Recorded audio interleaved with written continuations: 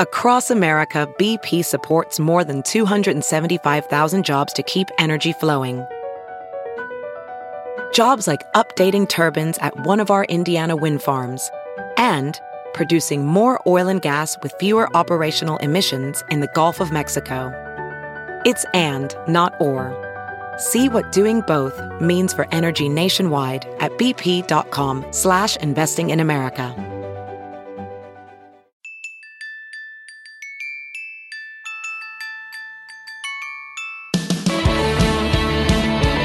Greetings, citizens of Earth and all beings, both extraterrestrial and interdimensional. My name is Adam Swiderski, and this is Who Won the Week, a podcast dedicated to the top stories from the week in geek.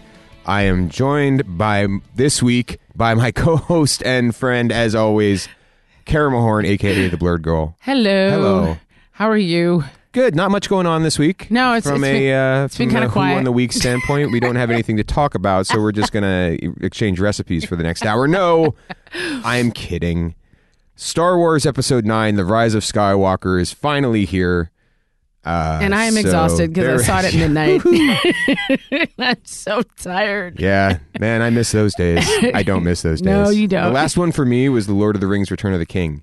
Oh, and you went to a midnight showing? I did go to a midnight, because at that time, they didn't open movies at 7 p.m. That's true, the day before, yeah. It was a midnight show, and that movie was ridiculous. 24 hours long, so I came to work the next day on like 2 hours of sleep. It was rough. Anyway, so I feel your pain. I know whereof you speak. But, so we're going to spend a lot of time talking about Star Wars, a lot to unpack from the culmination of the Skywalker saga.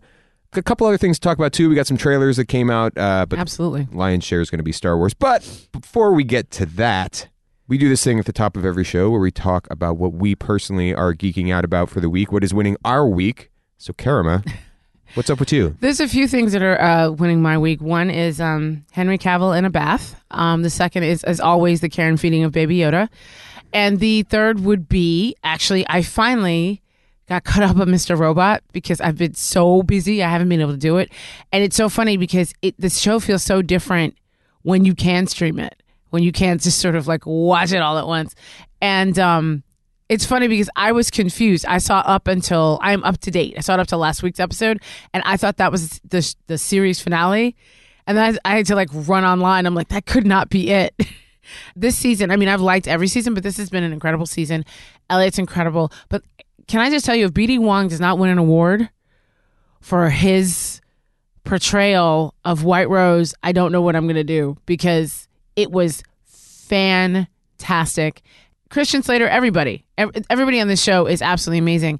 And they're definitely putting us in I think for me, the last episode, and I guess going into the 2-hour season finale coming up on the 22nd, we're basically going into the supernatural. It's always been a tech show, but we are now decidedly in the supernatural. I don't know if we're looking at right now time travel or whether we're looking at a parallel universe, but there were so many shades of his Dark Materials in the last episode.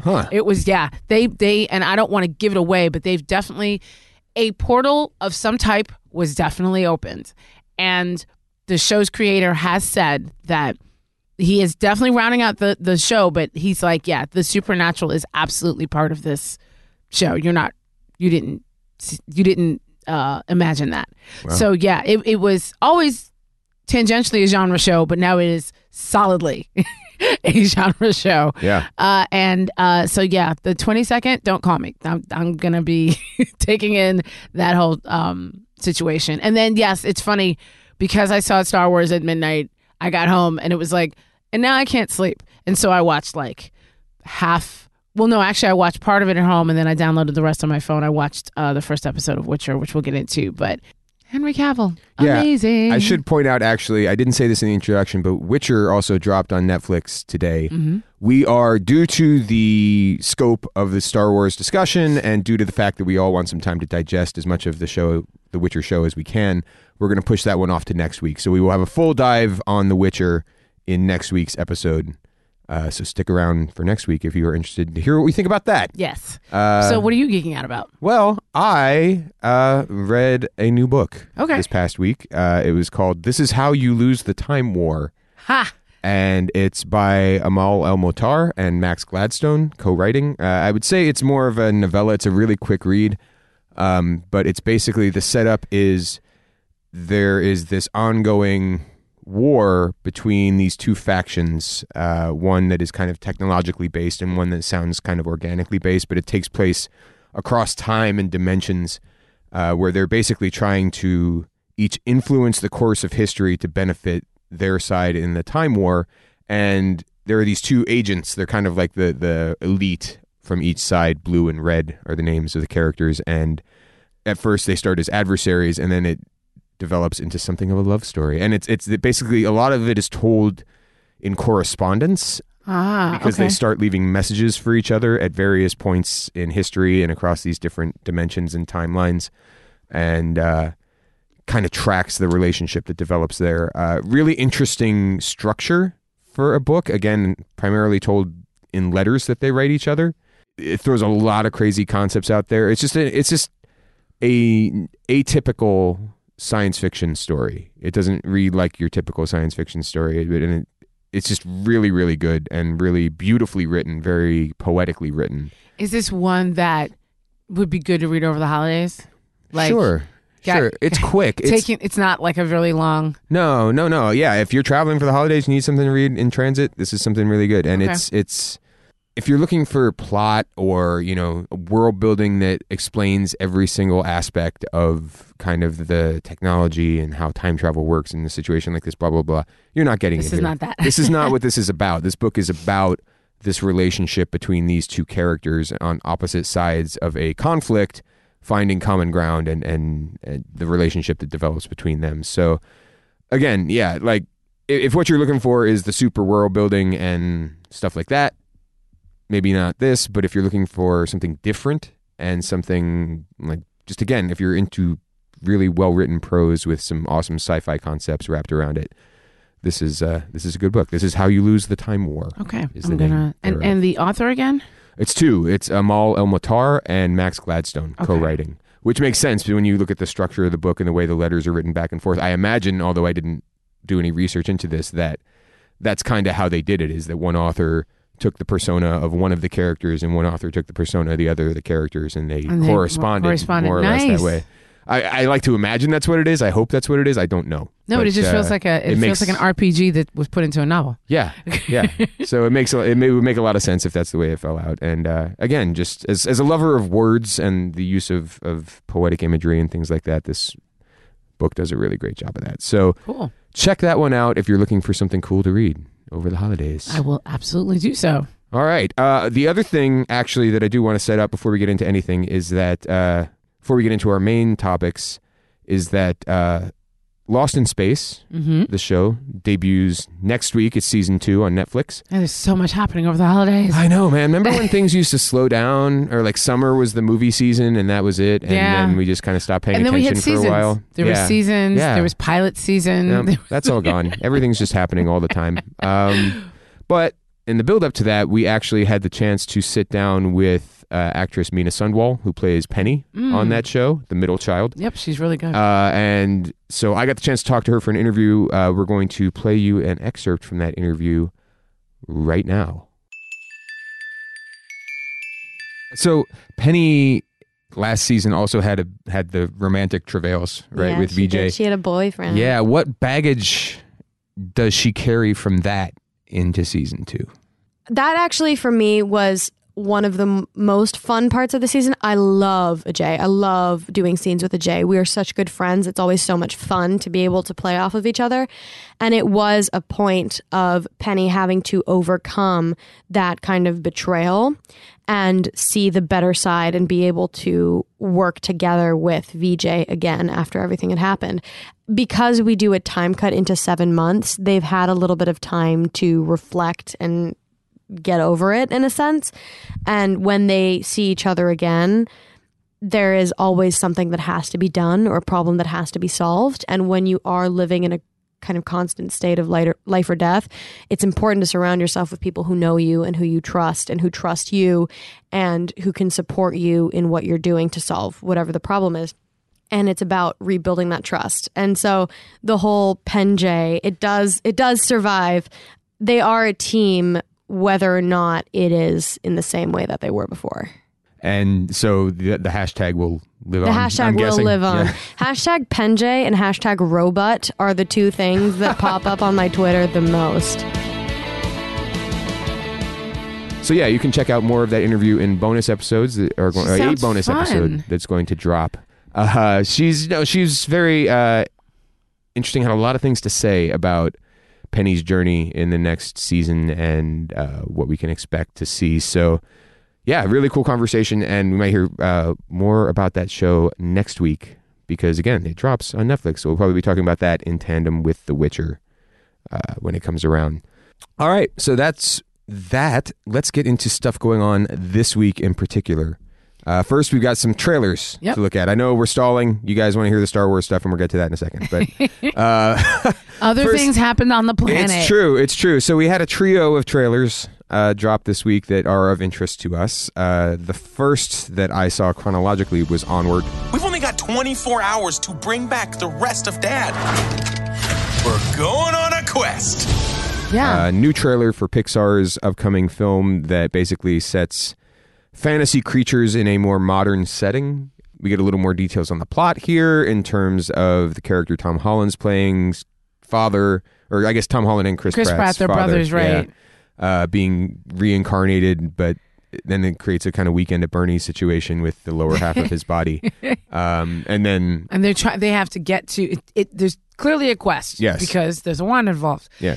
So they have a certain amount of time, like at any good video game, to get to a particular place, right, in order to put the rest of their father back together again, right, to hear what he has to say, because he's not going to be able to stay for very long. Right. He only gets 24 hours, I think, in reincarnation after having died. So I don't know. How'd you feel about this trailer? Honestly, I think it's going to be fun. It took me a second to realize that was Chris Pratt. I mean, and there's so many voices in here. I'm like, oh my goodness. I'm excited. Again, it's weird. It's almost like Disney in reverse, because Disney stays killing a parent, and this is like bringing one back. So it was like, but wait, are we going to be able to do it? Yeah. I mean, it's Pixar. There's going to be tear-jerking happening. Absolutely. I would imagine. Especially probably when he leaves or whatever. Yeah. But I think it's a cute team up. Because I'm like, oh, look, Spider-Man and Guardians of the Galaxy, they're teaming up. I think they play well off each other.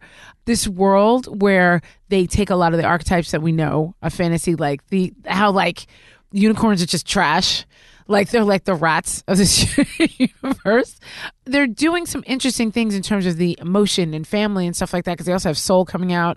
I think this one drops before Soul, I believe. Think so. Yeah. And I think it's going to be a fun ride, but again, I kind of want to see the final trailer to assess all of the trailers. But from what I've seen so far, it's a lot of fun.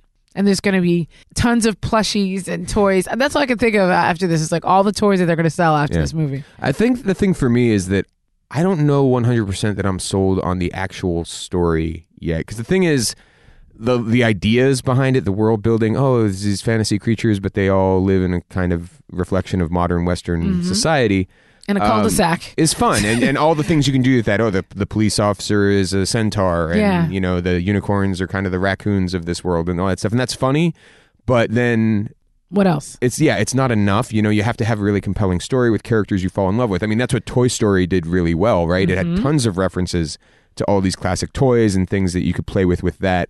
But then, people fell in love with Buzz and Woody, and, that is what really drove the success of those movies. So it's just a trailer, so I don't know for sure yet, but it's just, I'm not getting that feeling yet of I'm really interested in what happens to these characters, And I think the other thing, I heard this, I can't corroborate this as fact, that in addition to them trying to find their father, like one of the reasons why they're having so much trouble is because whatever this world is, it's losing its access to magic. So I think that might be the other interesting big, but again, don't quote me. I don't know if it's magic or a very specific type of magic. Right. They seem to be, but whatever that is causing this issue. That's why they have to travel. Well, and that could play into, because apparently, Tom Holland's character launches this spell without even meaning to, so maybe he's like the one who's bringing magic back into the world. Right. He's like the magic prodigy who can fix that. That's interesting. He is one with the Force. Yeah, and the Force is with him. So it's a again, just a trailer, so I'm not making any judgments yet on the story, because We haven't seen the story. Yeah, but I don't think this trailer does a really good job of telling us what the story is. Yeah. But then I'm trying to think back if like the first Toy Story trailer really sold me on the adventure of these two characters, and I don't know. And honestly, I don't want the entire plot. I hate that. Yeah, exactly. But a little bit more into this universe would be nice. And speaking of trailers that gave very little away, A Quiet Place 2. Just a teaser. It was a teaser, and it's very funny. I mean, the movie's been out for a while. I didn't see the first one because scary, but my boyfriend did, and I was like, "Where's John Krasinski?" I'm saying his name wrong, and he was like, and I'm like, "Okay, man. I figured it out." So, but he's apparently directing it. Yes, and I think he's been busy because he ran off to do an Amazon show. So, I'm just upset this is not called A Quieter Place, right? Or Silence. I don't know. A silent place.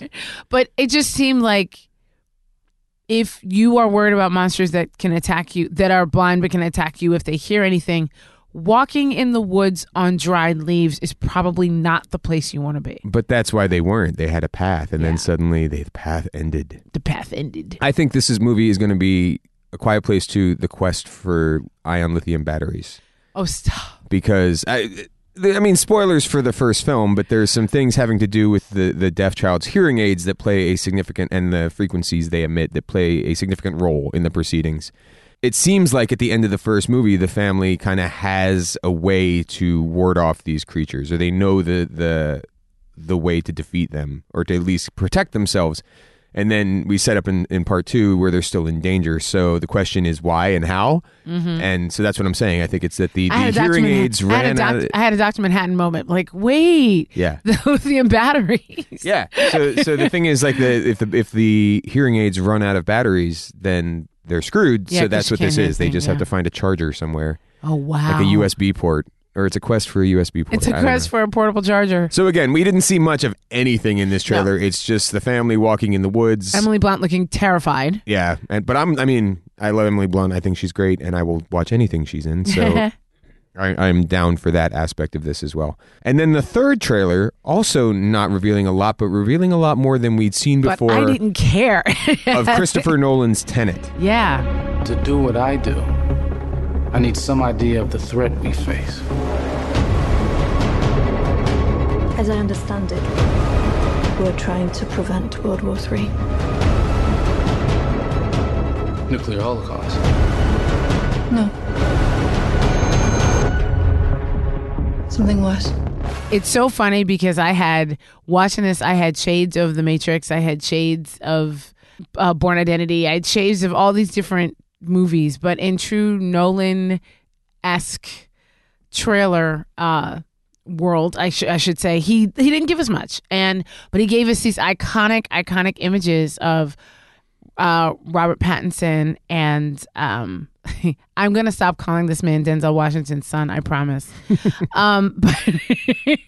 But for those of you who remember him from BlacKkKlansman, but I just really thought that what they set up, and Nolan is not saying anything, but it's clear that we're dealing with a either parallel universe or a universe in which we can travel, but time manipulation. Some kind of time manipulation. Yeah. As well as possibly, I heard or read actually, something to do with evolution. So maybe that has to do with whatever happens to him at the beginning, which was clearly some type of test, and then he's given some type of drug, because you see him in an oxygen mask later. So it has something to do with something that they're able to do to either unlock some type of a sixth sense in us or something. But definitely the time travel part is amazing, and everybody in this world has an amazing, well-tailored suit. Well, I mean, that's the thing, is what I had read is that this was being set up kind of as an espionage type of movie, which it seems like it is, right? He belongs to some kind of organization. They test his loyalty and he passes, and then he's on the next level of super secret spy thing. But then, so most of the trailer, I was thinking, okay, this is just kind of a spy thriller, right? Right. And then we get to the end, and John David Washington starts talking about things that haven't happened yet, and we're seeing things rewind, and it's just a little bit mind blowing to see that. And I think that I'm super excited for this movie now. No, I am too. And Yeah. the way it was cut was very, very interesting. And also, I didn't recognize half the actors. Like, there's like a Debo, Kenneth Branagh, and like Aaron Taylor Johnson. I'm like, okay, so Quicksilver has a complete makeover. I didn't recognize him at all. And it was just even Robert Pattinson who fans of the show know I'm not a huge Robert Pattinson fan. But it's growing on me. If this is the look we're building on him, and then we're going to build on look to put him in Batman, I can get on this. He looks like he's had a sandwich or 7, which is nice. He's not looking half as anemic as he did the last time we saw him. But in terms of pacing and giving us part of the story, but just enough, not so much that we get everything. I'm actually very excited. Also, the cinematography looks really, really good. I mean, it's a Christopher Nolan film. Those are usually beautifully shot movies. So yeah, I agree there 100%. This is going to be a great film to look at. Again, the story is being super tightly kept under wraps. The trailer doesn't give a ton away. I'm psyched to see John David Washington in another leading role. I think he was great in BlacKkKlansman. Yeah. And, every time he opens his mouth, though, he sounds exactly like his father. I know. It's just like if you're not looking at the camera, I'm like, oh my God, that's Denzel. Yeah. Which is, I mean, being honest, if you're working in Hollywood, that's not a bad thing. That's not a bad thing at all. Yeah. It's not a bad association to have. But I definitely look forward to peeling back the layers on this one, seeing, trailer 2, trailer 3. I might stop watching after trailer 2 because I don't want to know too much because I like, this is one of those I want to go in not knowing much. Interesting. Yeah. So that is Tenet, and that is our trailer roundup for this week. And now we're done. Goodbye. No, That's I'm it. just Bye. kidding, man. Thanks for playing. I'm just going to beat that joke until it's dead again. Anyway, no, but we are going to get into Star Wars Episode 9, The Rise of Skywalker. We're going to start off with a spoiler-free, or as spoiler-free as we can make it, discussion. And then at a certain point, we're going to just set off the alarm and get deep into what's actually going on in the movie. And at that point, you're welcome to check out if you haven't seen it yet, and then come back and hear what we have to say. But before we do that, let's take a break. Hey, it's Kaylee Cuoco for Priceline. Ready to go to your happy place for a happy price? Well, why didn't you say so? Just download the Priceline app right now and save up to 60% on hotels. So whether it's Cousin Kevin's Kazoo Concert in Kansas City, go Kevin, or Becky's Bachelorette Bash in Bermuda, you never have to miss a trip ever again. So download the Priceline app today. Your savings are waiting. Go to your happy place for a happy price. Go to your happy price, Priceline. If debit is your go-to card, Discover thinks it's time you get rewarded too. So, check out Discover Cashback Debit, a game-changing checking account with cash back on everyday debit card purchases. That's right. Cashback isn't just for credit cards anymore. Whether it's a movie date, flea market find, or midday latte, you can start earning cash back. And did I mention there are no fees, period? Check out transaction eligibility and terms at discover.com/cashbackdebit. Discover Bank, member FDIC.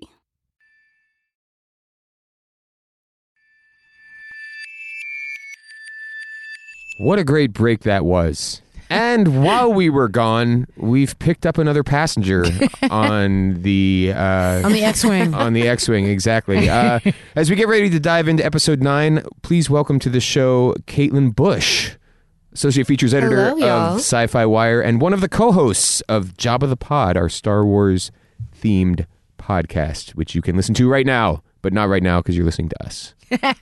Don't go anywhere. Stay here. Exactly. That's right. How's it going, Caitlin? It's very good. I am at home for the holidays, and I know that y'all are probably heading out soon for your homes, and I think everyone's just ready to, chill for a while, but we're here instead, and we're having a good time. I was going to say, but first, before we chill, we have no chill about Star Wars Episode 9, The Rise of Skywalker, which has arrived to middling reviews, middling to bad. If you put any stock in Rotten Tomatoes, it's around 57% the last time I checked. Which is not great. Not great. But again, The Last Jedi had a 90-something percent and proved incredibly divisive. So here we are, the end of this 9-movie saga. Spoiler-free discussion. What did you guys think? What's your one-sentence review? I have a one-word review. I think no, actually, it's more than one word. I would say it's okay. It was entertaining. It just, I did not feel like the end of one of the biggest franchises. It's not the end of the franchise, but the end of one of the biggest arcs in a franchise, that I've known about my whole life, basically. I kind of, I think that was it for me, that I was entertained, but it was not the best Star Wars movie I've ever seen. How about you, Caitlin? I agree. I think going in, we all expected this is very much a movie directed by J.J. Abrams, and it is a movie that is trying to be everything to everybody, and a lot of it feels like a reaction to a lot of the backlash to The Last Jedi, which is one of my favorite Star Wars movies of all time. It's within my top 3. Yeah, and that's the sad part. Right, exactly. And I think Last Jedi did something different, which is why I loved it so much. It took me by surprise. And there was nothing in The Rise of Skywalker that left me just flabbergasted, I guess, in a good way. There were some flabbergastings in not the best way, but we don't need to get into it, because then we'll get into spoiler territory, and we don't need to do that. Right. Not yet, anyway. I'm going to complete the trifecta. Unfortunately, I was pretty disappointed in this movie, and the one thing, it's one thing to like or dislike or agree with some choices or disagree with some choices, and I agree with Karama that there are good parts. Like, there are elements of this movie that are good and entertaining and fun to watch, but at the end, I felt a lot less than I expected to, emotionally speaking. I kind of felt cold coming out of this movie. It just didn't feel the emotional resonance that comes with some of the storytelling beats in the original trilogy just wasn't there for me, and that made me sad, because I really wanted to like this movie, even though it makes some choices that I really strongly disagree with. I was still like, okay, at the end of the day, if I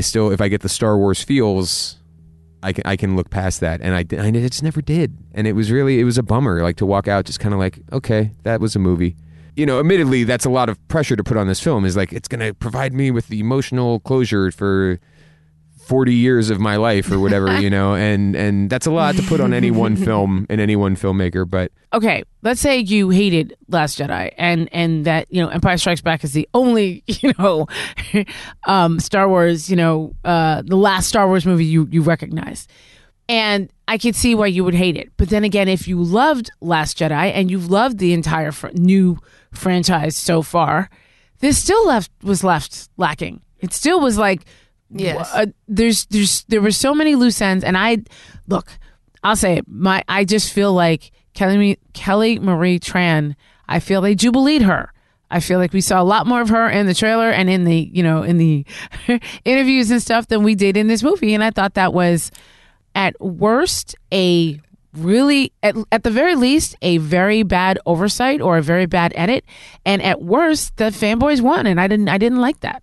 Right. There was absolutely no wrap up to anything about her from the last movie. There was no continuation of it, and you kind of hit the nail on the head, Karama, where I think we actually saw all of her scenes in the movie in the trailers. In the trailer, yeah, and I was like, ugh. Which is actually, Jubilee got done worse, but... And so, Karama, you also liked The Last Jedi, right? At least liked it? No, I did like it. I didn't hate it. I thought it was great. It's unfortunate. I kind of wish we had someone on the podcast who didn't, because I love The Last Jedi. It's probably my second favorite Star Wars movie, and so the choices that were made that kind of retconned a lot of the stuff that we talked about in there. I mean, I guess it's a minor spoiler to say that, but there's already rumblings about this out there. They upset me because I enjoyed the film. But like, thinking about them objectively, they felt really clumsily executed, to the point that I wondered if they would even satisfy people who didn't like the way things went in the last movie. Well, it's funny. I looked at some reviews of people who didn't like the last movie, and they didn't like this one either. But then again, a lot of and here's the thing: I don't want to sit here and say The Last Jedi. I don't feel the same way in terms of it was one of my favorite Star Wars films, but I saw it as them taking it in a different direction, and I thought it was fine with it, and I thought it was well executed. This was not well executed. Like, there were so many things that were, and don't get me started on Finn. That I have to go into spoiler territory for that. But it's just, winding it back up, things I liked. Mm-hmm. I thought the Billy D showing up as Lando was lovely. It was adorable. I liked him reconnecting with Chewie. Thought that was fantastic. I even liked the I was about to say force jumping. It's not. It's warp jumping that Poe was able to do with the ship. I thought that was fun. That was really cool. Yeah, and it was also one of those. Why has nobody tried this before?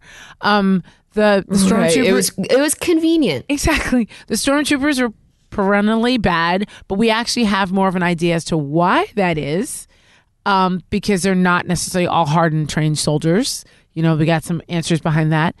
But and then, what was the name, Adam? What was the name of the little droid mechanic? Babu Frick. Yes, Babu Frick is adorable. Babu Frick was my favorite character in the film.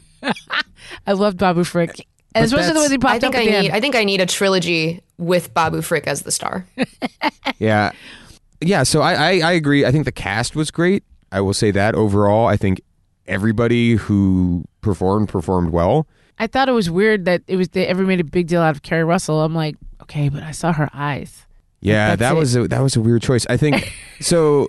But I think, in the three leads, I think John Boyega, Oscar Isaac, and Daisy Ridley have really good chemistry together. Anytime they're interacting, it popped. Yeah, when they were on the ship together, I really wish that was more of the movie. Right. And that I wish Kelly Retran's character was on that ship with them. Well, and I think I wished that was the crew. Yeah, I wanted her to go with them. Yeah. When she was like, no, I'm going to stay here. I'm like, no, baby, what is you doing? No. And I think that people have been saying, a lot of the reviews, if you read them out there, have been saying that the movie feels overstuffed. And I think that's true. It really moves. Again, you go from place to place to place to place to place. But because of that, you lose out on some character development. You lose out on creating interpersonal stakes, like developing these relationships that we're talking about that haven't had. And I think maybe it speaks to the trilogy as a whole that those relationships aren't necessarily felt as much as we would like them to at this point. And you're right, though, about the pacing. Because I did rewatch Last Jedi this week just in preparation. And what I remember is that the pace of it was more deliberate. You know, not all that of it was, them. I mean, I watched Empire Strikes Back in preparation for our Job of the Pod, recap of Empire Strikes Back that I did. And there, I was thinking about it. There are 4 locations total in that movie. There's Hoth, there's the space chase with the Millennium Falcon, which we'll just call that one sector of space a location. There's Dagobah, and there's Cloud City, and that's it. And because you're not trying to bounce around so much, there's time for everything to for those scenes to breathe. And this movie just it moves from place to place to place to place. It moves from scene to scene, and things don't have the room to breathe. And I think that it suffers for that. And there was a lot of exploding things, and you thought people died that didn't. It was weird. But I will say, I mean, again, and it continues the use of the Rey and Kylo can contact each other across time and space. I like that. I like the way it was expanded on here. It's expanded on in some interesting ways. Again, I think I think the cast is the biggest highlight of this, and it creates some great moments, like the confrontation between Rey and Kylo that we've seen in the posters and in the trailers, where they're lightsaber fighting in this wreck in the ocean. So that's not a spoiler if this actually happens, is great, and really a good lightsaber fight and a good compelling relationship moment. So there are these moments that pop up that you're like, oh, that's awesome. This is a really cool thing. But it's just as in service to a cohesive whole, it doesn't quite work for me. Caitlin, what did you enjoy about the film? I like that you brought up all of the Kylo stuff, because I want to vaguely get into that, because I think the way that they wrapped up his story was, in my mind, how they needed to do it. It was what I kind of always wanted for the character, and I think, as usual, Adam Driver, being as talented as he is, adds so much to the performance. If it were anyone with any less ability or any less ability to emote, I guess, in very subtle ways, it would not be as satisfying to me. So I think Adam Driver, as usual, blew me away. I love the way that Kylo and Rey's relationship continues in this. That's been one of my favorite parts, is kind of watching this back and forth for a very long time. And I also enjoy, anytime the characters are all together, Adam, you're right, the characters are really what make it. And I think the reason why I like that you brought up all of the locations and the changes. And I think part of the problem versus like Empire has very few locations, which kind of makes it feel a little bit tighter. I think the problem with these movies is that we have introduced more characters. So we have all of the originals that we originally loved, and then you just keep adding more to them. So it makes sense to jump around more and go to all of these different places.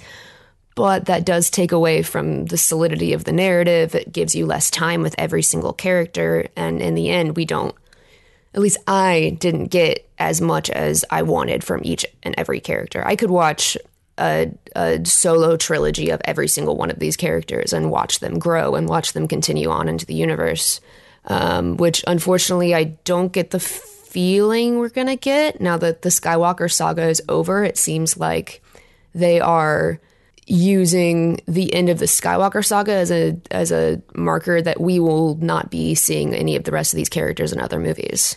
Yeah, I think all three, Daisy Ridley, John Boyega, and Oscar Isaac, were asked about that recently, and they all three kind of said, "Nah, we're done for now." Yeah. I don't know. Is it a spoiler to talk about who the villain is? I think they have alluded to it enough in the trailers, and I mean, Ian McDiarmid introducing the trailer at Star Wars Celebration is enough that I think we could go a little bit into it. All right, that's fair. So then it's not a huge spoiler to say that in some capacity, the Emperor is back, right? Yep. Yes. What did you guys think of this choice and the way that it was handled? Again, without trying to get into spoiler territory. I think it was really sudden. Yeah, forced is the word I was going to, no pun intended, but... Right. I mean, until this point, I think I would have preferred more hints of the Emperor's presence throughout the trilogy rather than just, oh, by the way, the Emperor's back.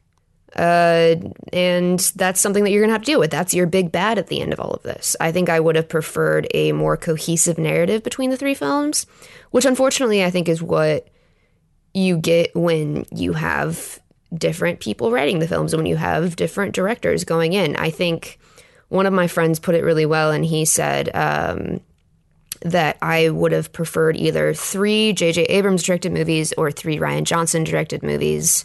Just keep it very consistent because as much as people will complain about, you know, the original, not the original trilogy, the prequel trilogy, at least it all felt stylistically cohesive because it was George Lucas the whole time. Yeah. And this is just, I don't know if I'm the only one who feels like this, but I think there's one thing that they could have done that would have, I don't want to say mended the fandom, I just think would have helped a little bit. And that is originally, from the beginning in Lucas's original trilogy, it was always that Anakin was the chosen one and things like that. And so I think this arc of his character, if you're going to bring somebody back, I didn't mind why and how Palpatine came back. I thought, in terms of edit, it was sudden. But I feel like if you're going to spring something like that on us, I think it would have made more sense if it was an Anakin Vader that came back in some way, shape, or form, or was possessed into someone. You know what I mean? I just felt that we've been staring at his helmet for like how many movies? So I just felt like that would have been a nice tease to bring him back. Also proving that Kylo Ren isn't necessarily, you know, he would have recognized right away, like, this, you can't do it, guys. And I don't know. I just kind of feel like, I don't know how you would have written it, but I just feel like if you're going to bring anybody back, bring Vader back, and then, or it's a series of, it's a possession thing. You know, they've clearly done the Avatar thing, the Korra Avatar thing, where, you know, you are all the history of all of the Jedi, all the history of all the Sith, you know, live in you. So it would be interesting if it was a battle, if it was Palpatine and then, you know, Anakin's spirit fought him for dominance, and then, you know what I mean? Something like that would have just been more, I don't know, to me, more interesting. But I know Star Wars is very known for being on the nose. This is good and this is evil. You know, this is light, this is dark. And when they toyed with the gray, I think that is where the script kind of got muddled. I did, again, if we're going to talk about what we did like that last fight thing. I'm not going to give it away what happened, but I did like the way it went down, the way it played out. I really did, again, also, like Adam said, like the use of the Rey's and Kylo's link. I think that could have been used in one more way, though. That would have been really interesting. It's just, I think everybody that, and I haven't talked to that many people because literally I just saw the movie like 4 hours ago, but like what I've seen in terms of reviews, as well as what I'm hearing here, even, it's like everybody's like, oh, it could have just done this one more thing, or it was almost there. So it's sort of like they laid the groundwork, but I feel like if they had 6 more months, they could have made this a better movie. I don't know. Interesting. I will say this as the good part is about the Emperor stuff. I love Ian McDiarmid. I think he's awesome and he's great in this movie, in the capacity he's there. I really like the way it was shot. A lot of the stuff with him, it brings his powers were ridiculous. Straight up, like honestly, it's straight up horror movie filmmaking in some of the parts that he's involved in. There's some body horror there. Yeah, or just the way the light is used. It's cool and it's stylized and it's neat. It's just in service to something that, again, I agree with what Caitlin said. It's like it feels kind of out of the blue. Yeah, it wasn't set up in the previous films. It isn't really explained. And I'm not a person. I'm often not a person who needs a lot of exposition to explain why or how something is, like, because, right? But when there's a lot of that in this film, though. There's a lot of like, wait, what? And it's something this momentous. They don't really get into it, and then just some of the decisions that were made, I just don't understand. So again, it's a mixed bag. It's like, like Ian McDiarmid, awesome. I love seeing him on screen. I love the way they shot this stuff. It's really cool. But at the end of the day, the why and how of it didn't resonate with me. And Caitlin, I 100% agree with what you said earlier about the unifying vision for the trilogy. Because the thing is, like, the original trilogy had 3 different directors, right? It did. George Lucas, Irvin Kershner, and I forget who did the third one now. This is going to kill me later, but who did Return of the Jedi. But if you look at the story credit in IMDb for all 3 films, it's George Lucas, right? Which means there was a story in mind, right? There was an arc, and we knew where we were going and how we were going to get there. And that's, if you want to look at another example of a movie that a lot of people feel stuck the landing in closing out a long-running saga of films, which was Avengers Endgame earlier this year. Yeah. There was 100% from probably the first Avenger on, a vision, a story in mind. Thanos and the stones and all that stuff and how we're going to get there. And it informed everything that happened up to that point, so that when you got to the end, you were like, wow, this really all seems to make sense as a cohesive whole. But that's what it is. And they should have called the Russo brothers. Yeah, or no. The Russo brothers they have called Kevin Feige now, which is... That's what I was going to say. Now they've called Kevin Feige in. Because you don't, I was saying this before the podcast, J.J. Abrams is not who he should not be running anchor. I'm sorry. If this was a relay, you have him run the middle leg.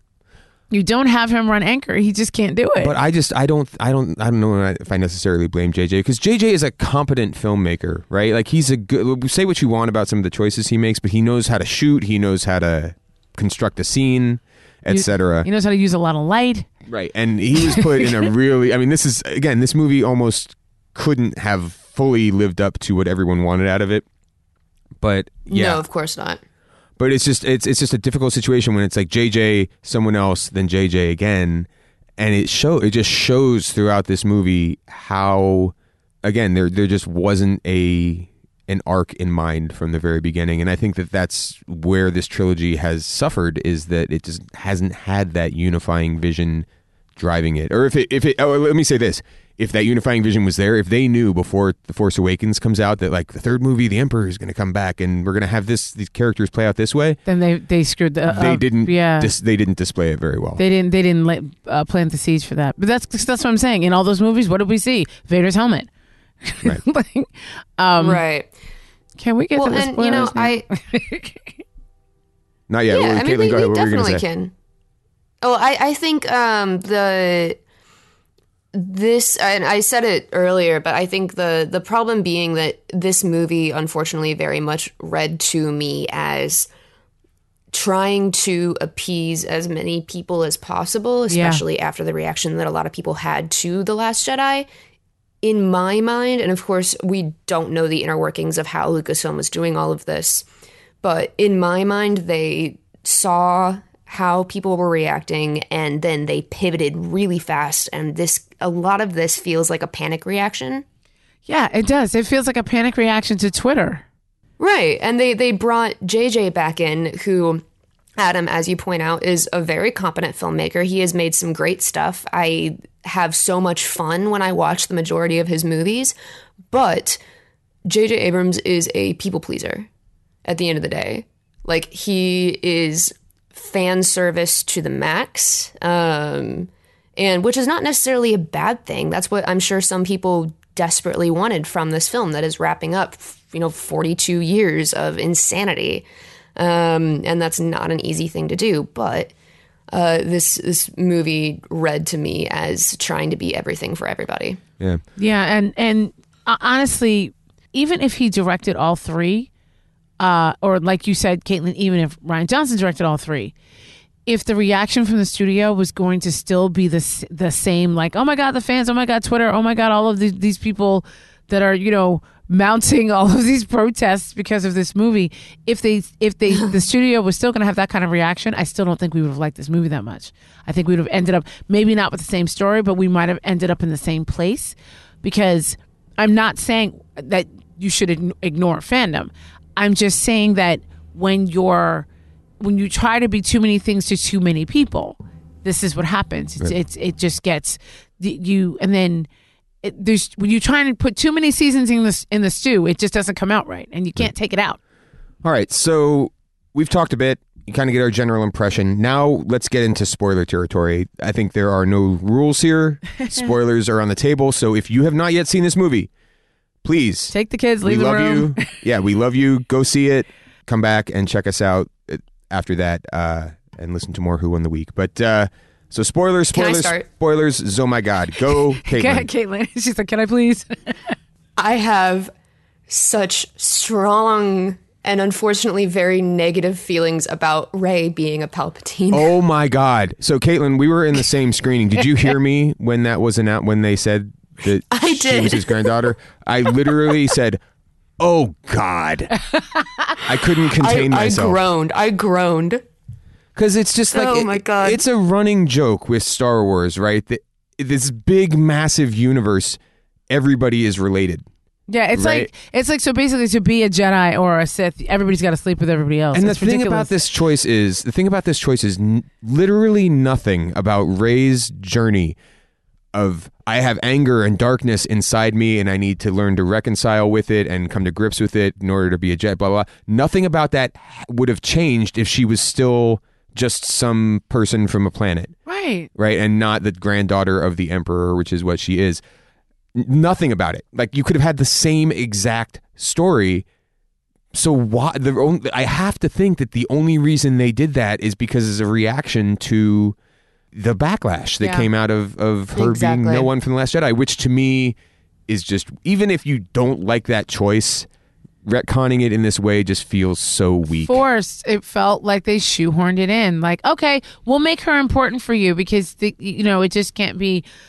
So here's the thing: the little boy that was in the post-credit scenes of Last Jedi, the one that moved the broom with his hand. Whose son is that? Whose grandchild is that? Is that Palpatine's son? Yeah. And since Finn obviously can access the Force, somebody stepped out. Like, whose kid is he? Like, are we gonna turn? Right. I was waiting. Honestly, I was really waiting when Billy D, Lando turned around and talked to the newer character, and he said to her, "Where are you from?" And she's like, "I don't know." I was waiting for him to turn around. I said, if he turns around and says that he's her father, I'm throwing my popcorn and I'm running out of this theater. Yeah. I 100% thought that exact same thing. I thought they were going to do it. Thank God they did not. Well, I read, to be honest, there were some story leaks about this movie that came out beforehand, and one of them had a thing about, like, an offhand comment where Lando indicates that he's Finn's father, and I was just like, oh no. But fortunately that didn't manifest, so that's good. But yeah, no, I that choice to me, it really soured. It was just it just left such a sour taste in my mouth. Yeah. The thing is that I absolutely adored that story, that she was a nobody from nowhere and she was still important to the story no matter what everyone told her. It read to me as very Doctor Who, because the thing that I always loved about Doctor Who was that you don't have to be a quote unquote important person. You are just important because you're here and because you're doing what you need to do and you're trying to be a good person, and that makes you important. That choice to make Rey, what I assume originally to be that nobody from nowhere who, as Kylo points out, you don't have a place in this story, like a dick. The whole thing that I liked about that was that, yeah, she doesn't have the name. She doesn't have, quote unquote, a place in this story in your mind, but she's still important. And making her related to the biggest bad of all time just feels really weak to me. And again, it goes back into that this feels like a panic reaction to everyone freaking out over The Last Jedi. Right. Or if the thing is, like, if that had been the idea from the beginning, that she was always the Emperor's grandchild. Maybe it was. I don't know. But again, if that was the idea from the beginning, then the way it was set up in the first two movies was not good. Like, it wasn't there. So, like, if that was the story you were telling, okay. But it doesn't feel that way. It feels like Rian Johnson had one idea. Give me breadcrumbs. Yeah. And I also feel like it really feels like J.J. Abrams came into a room of writers and was like, okay, look, we have this situation. How do we make Rey important? Because fans are not going for this. What do we do? Hit me. And they just went around the room and he was like, I like that. Palpatine. Let's go for it. I literally feel like this decision was made in 30 seconds. And the other one, the other retcon from Last Jedi that really bothered me, Luke wasn't just sulking on an island the whole time. He was tracking down the Sith homeworld with land. Like, that was an important thing that he could have said. I have work to do here or something. He never... It's just, it feels like a capitulation to one of the biggest, most vocal complaints about The Last Jedi from certain people who did not like that film, was that Luke, that's not what Luke would have done. Luke was a hero. He wouldn't go into hiding on an island. And whether you think that or not, again, like, I disagree with that assessment, but if you thought that, the way that it's handled here, it just feels weird. It doesn't feel like competent storytelling. And what I was saying earlier about, I talked about Kelly Marie Tran's character. I didn't, I'll say it. I just feel like they put her and Finn out there as like, look, we have a movie that includes everybody. And then you go to the movie and they're not used. And my biggest issue with Finn is they did not know what to do with him. I feel like, again, that was left on some scriptwriter's computer, because it's like he's brought in, he's a stormtrooper who's turned against, being a stormtrooper. And some of that was resolved a little bit when he's talking to the other young lady that shows up in the that was also there's all of them that have been former stormtroopers, and they hint at all of them have been child soldiers in some way, shape, or form, orphans of war that have just been taken by the Empire and like forced to become stormtroopers. But the sad thing about it is, it's like, okay, so in when we first see him, by the end of that movie, he's got a little bit of the Force. He's got something. He can track Rey. He can hear Leia, things like that. Okay, we're going to continue with that. But I'm no longer interested in Kelly Marie Tran's character. I am now interested more in Rey. Rey has no interest in me. Okay, so now I'm over here with Poe, and we're gonna travel the world. But then I get back to the planet and I'm more concerned with Rey, who still is ignoring me. So now we're going to go to another, like, they don't know what to do with him. And then even when she was kind of dying, I don't know, dying or dead, I don't know what that was, because I feel like she wasn't quite dead when Kylo brought her back. So let's talk about, actually, the one thing I want to talk about is Leia, right? Leia stuff. This is a significant part of the film that they were in a difficult position. Obviously, Carrie Fisher passed away, unfortunately. What did you guys think of the way Leia was handled in this movie? It didn't. Honestly, I feel like for someone who passed away before a movie was made, I felt they handled it pretty gracefully. I could see where the footage from that stuff that shot before and now had ended. I could see that when she had her moment was not supposed to be her dying. It was probably an outtake of her feeling Han's death that was from the previous movie. But I still feel for the average person who does not know all that, I think they made a smooth transition. It was very clear that it was a body double that was lying in the bed in the shadows or whatever. But I honestly, I didn't mind it. And I thought it was a nice tribute to Carrie Fisher. Caitlin, what do you think? I think that they were in a very difficult position. They were working with what they had already shot with her from The Force Awakens. So obviously they had to work everyone's dialogue with her around what they had already shot. I think her passing would have been much more visceral if Carrie had actually still been around. Unfortunately, she is not. In my mind, they handled it just about as well as they could. I know a lot of people are not going to be happy about the idea of her sacrificing herself to bring her son back from the dark. Personally, I think it's very in line with her character. She uses her strength. She knows that she seems to not be doing very well. She's kind of failing, and you know that she is the kind of leader who is willing to step aside when she needs to. And she knows that her time is up, and so she is going to do whatever she can to pass the baton on. And they handled it, I think, just about as well as they could have. Yeah, and that was the moment. I mean, the thing I've said walking out of this film is I didn't really feel a lot. If that was the stuff that kind of made me feel the most emotion, I think, was the stuff with Leia. And unfortunately, that's not speaking to how it's handled in the film. It's more the meta of knowing this is the last time we're going to see this actor on screen.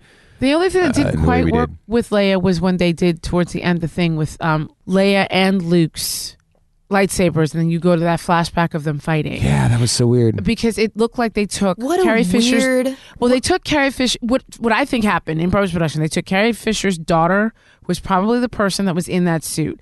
And it's almost like... I don't want to say they superimposed Carrie Fisher's face, but her face looked... With all the stuff that we've been seeing on making people look younger, I feel like they could have done a better job on the face. Well, both of them. I mean, Luke's face in that was weird, too. I don't know. Yeah, it was just that moment felt a little shoehorned. I don't think it was necessary. It's like, okay, so that's Luke and Leia's lightsabers. Take them away. Like, I don't think we needed the flashback. I don't know why that was necessary. As a whole, like I said, I enjoyed. Here's the other thing before everybody thinks we're bashing this film. If you are not a diehard Star Wars fan, if you don't know that much about the franchise and you want to go and take your kids to see this film over the holidays, absolutely take them. They will have nightmares over Palpatine if they're under the age of 10, but besides that, it'll be fine. Like it'll be so much fun. Yeah, it is still a fun film. We're talking about what we are thinking of the entire franchise as a whole. But if you are somebody who's like, I don't know all this stuff, I didn't hate The Last Jedi, go see the film. And let us know what you think. I don't know if I agree. I mean, people should see the film and draw their own conclusions. Obviously, this is just all our opinion. I don't know that I agree though that it's a good film. Family film? Like, or not just it's got fun. It's like it's got a series of fun moments that don't come together into something coherent as a whole. And even the prequels. I walked out of all the prequels the first time watching them with a certain buzz. Mm-hmm. There was no buzz here.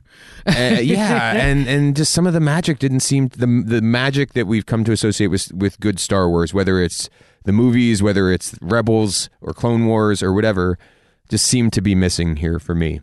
I like you pointing out that kind of buzzing feeling that you have when you walk out of the theater, because I agree with that wholeheartedly. And then I walked out of this movie and I was just tired. I was so tired.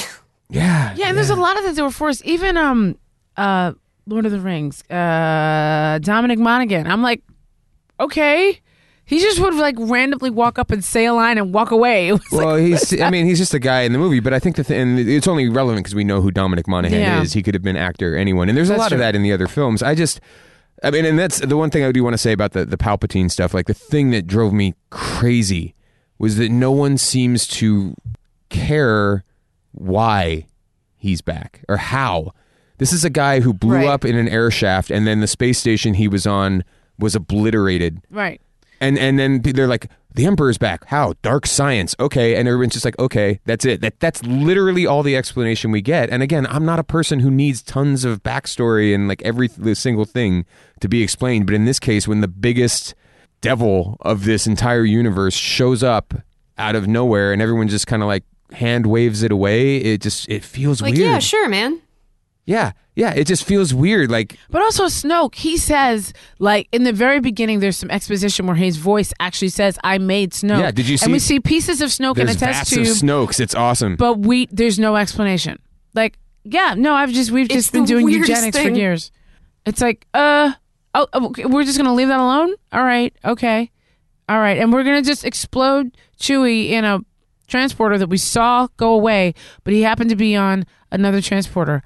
How, Sway? Like, there's some things just don't work. I know. Adam, you and I have talked about this before in that I'm also the same kind of person where I actually don't want to be hit over the head with exposition. I don't want long monologues explaining things, but there is a balance to be found somewhere in there where even if the characters themselves were to given us a little bit more time to react or to process, I mean, we get back to reintroducing the biggest devil in the galaxy, in its history, just coming back in one movie without any hint previously. I think we could have gotten more of those explanations and more of those reactions if even in one of the movies someone mentioned, oh, there's rumors that the Emperor's back, and someone goes, oh no, that's not possible. You know, as if we had just something in the other movies.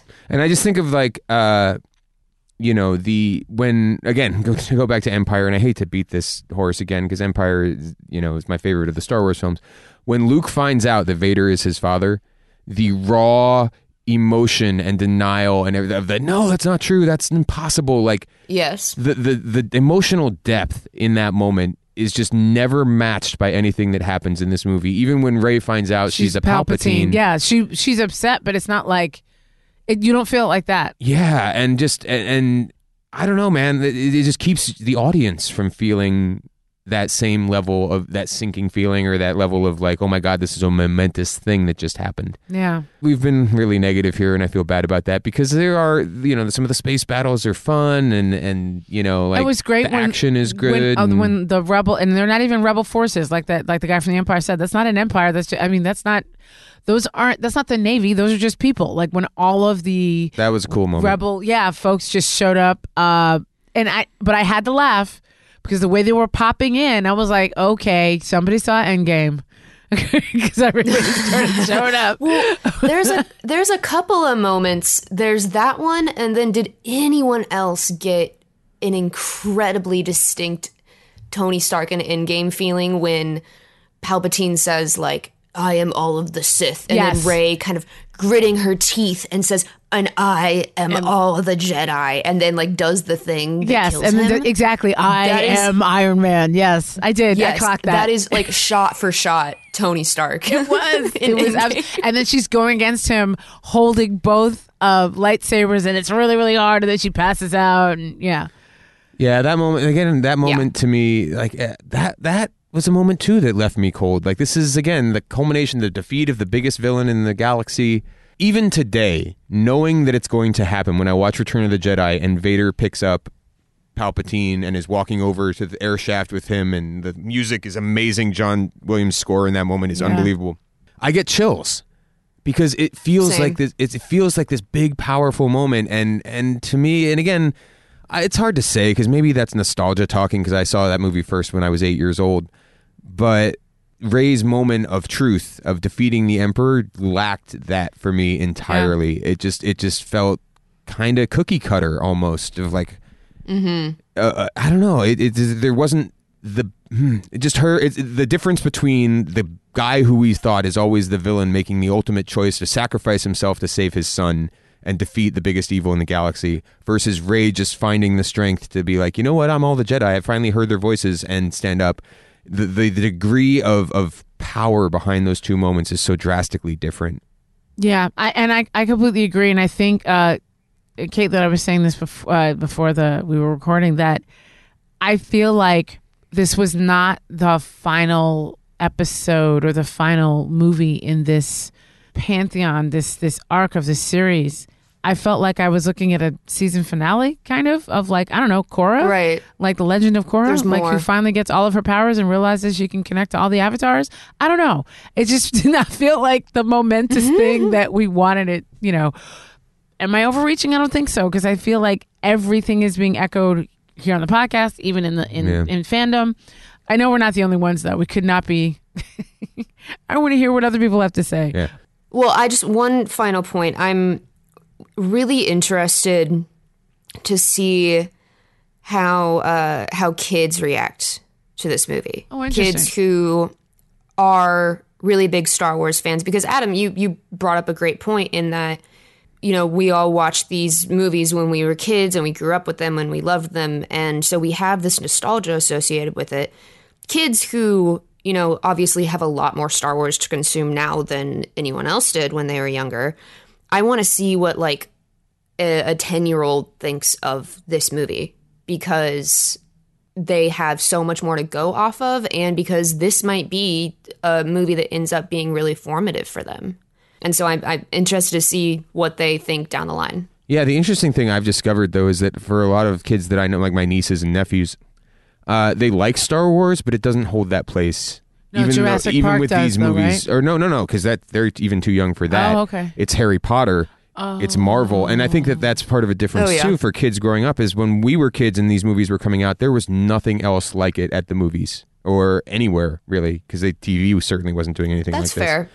And nowadays there are multiple epic science fiction and fantasy sagas that people can get wrapped up in on the TV in the living room. Yeah, on like the TV or at the movies or wherever, and so it's not as singular an experience for them, where it has the opportunity to lodge itself that deeply. Is again, that's what I'm experiencing from viewing a very small sample size, which is the children who are related to me in my life. So Caitlin, you're right. Like, you know, people who are approaching this from a younger age might get a very different experience out of it, and we should be clear about that, because a lot of these, like, you know, the filmmaking and blah blah blah blah, might not be something that kids of that age necessarily care about as much as we cynical grown-ass adults do.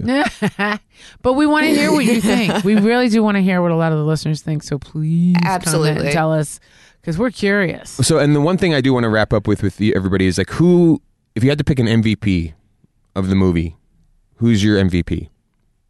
The mechanic. Babu Frick? Babu Frick. No, Babu Frick. I love Babu Frick. Babu Frick is the hero of this movie. Yeah. How about you, Caitlin? I have to go with Adam Driver's performance as Kylo Ren. I love how he did everything with the return of Ben Solo. However you want to, whatever you can say about some choices that were made, but I have loved everything that he's done with the character, and I think that he has added a lot of depth to it. So, and it continued in this movie. I'm going to say Daisy Ridley. But again, I think part of it is I would almost say the Daisy Ridley Adam Driver combo. I think whenever those two are interacting, the dyad. The dyad, exactly. It's great. It's great. And she had a lot of to carry, being the hero of this new trilogy of films, being the first woman in that role in the Star Wars universe, at least at the movies. And I think did a really great job of creating a hero who connects with a lot of people. I would love to see more of Rey in the future. Maybe there'll be a trilogy someday down the line where someone has to go to her for training, because she's the hermit living in the desert now on a moisture farm. I would love that. Yeah, so we'll see. But Star Wars: The Rise of Skywalker. We're kind of not feeling, but we do want to hear what you have to say. Please tell us we're wrong. If you loved it, we'd love to hear why and how. And you can check out more about Star Wars: The Rise of Skywalker with Caitlin Bush. Caitlin, where can people hear you talk more about The Rise of Skywalker? Well, they can hear me talk about it on Jabba the Pod. And, you know, if you want to chat with me online, you can reach me at Caitlin M. Bush. That's CAITLIN M. Bush like the beer, not like the president's. Karima, where can people find you online? You can find me, The Blurred Girl, TheBlerdGurl, all over the internet, but usually on Twitter and Instagram. You cannot find me on the internet, but reach out with your feelings. Or you can just send me your Caitlin notes and we'll get them to him. And I will be there. And we'll bug him. Exactly. So please do listen to Jabba the Pod, our Star Wars podcast. Not only talk about Rise of Skywalker, but also The Mandalorian, all the movies, etc. Many other podcasts that we have, Strong Female Characters, The Fandom Files, the Lost podcast we had, wrapping up the anniversary of that show. Project Blue Book is coming back. The Churn is ongoing right now, talking about The Expanse, hosted by Anna Marie Cox. So many podcasts to listen to. Like them, subscribe to them, review them. It does help, including this one. Thank you so much for joining us. Thank you for journeying with us through the end of the Skywalker saga, and we will see you again next week.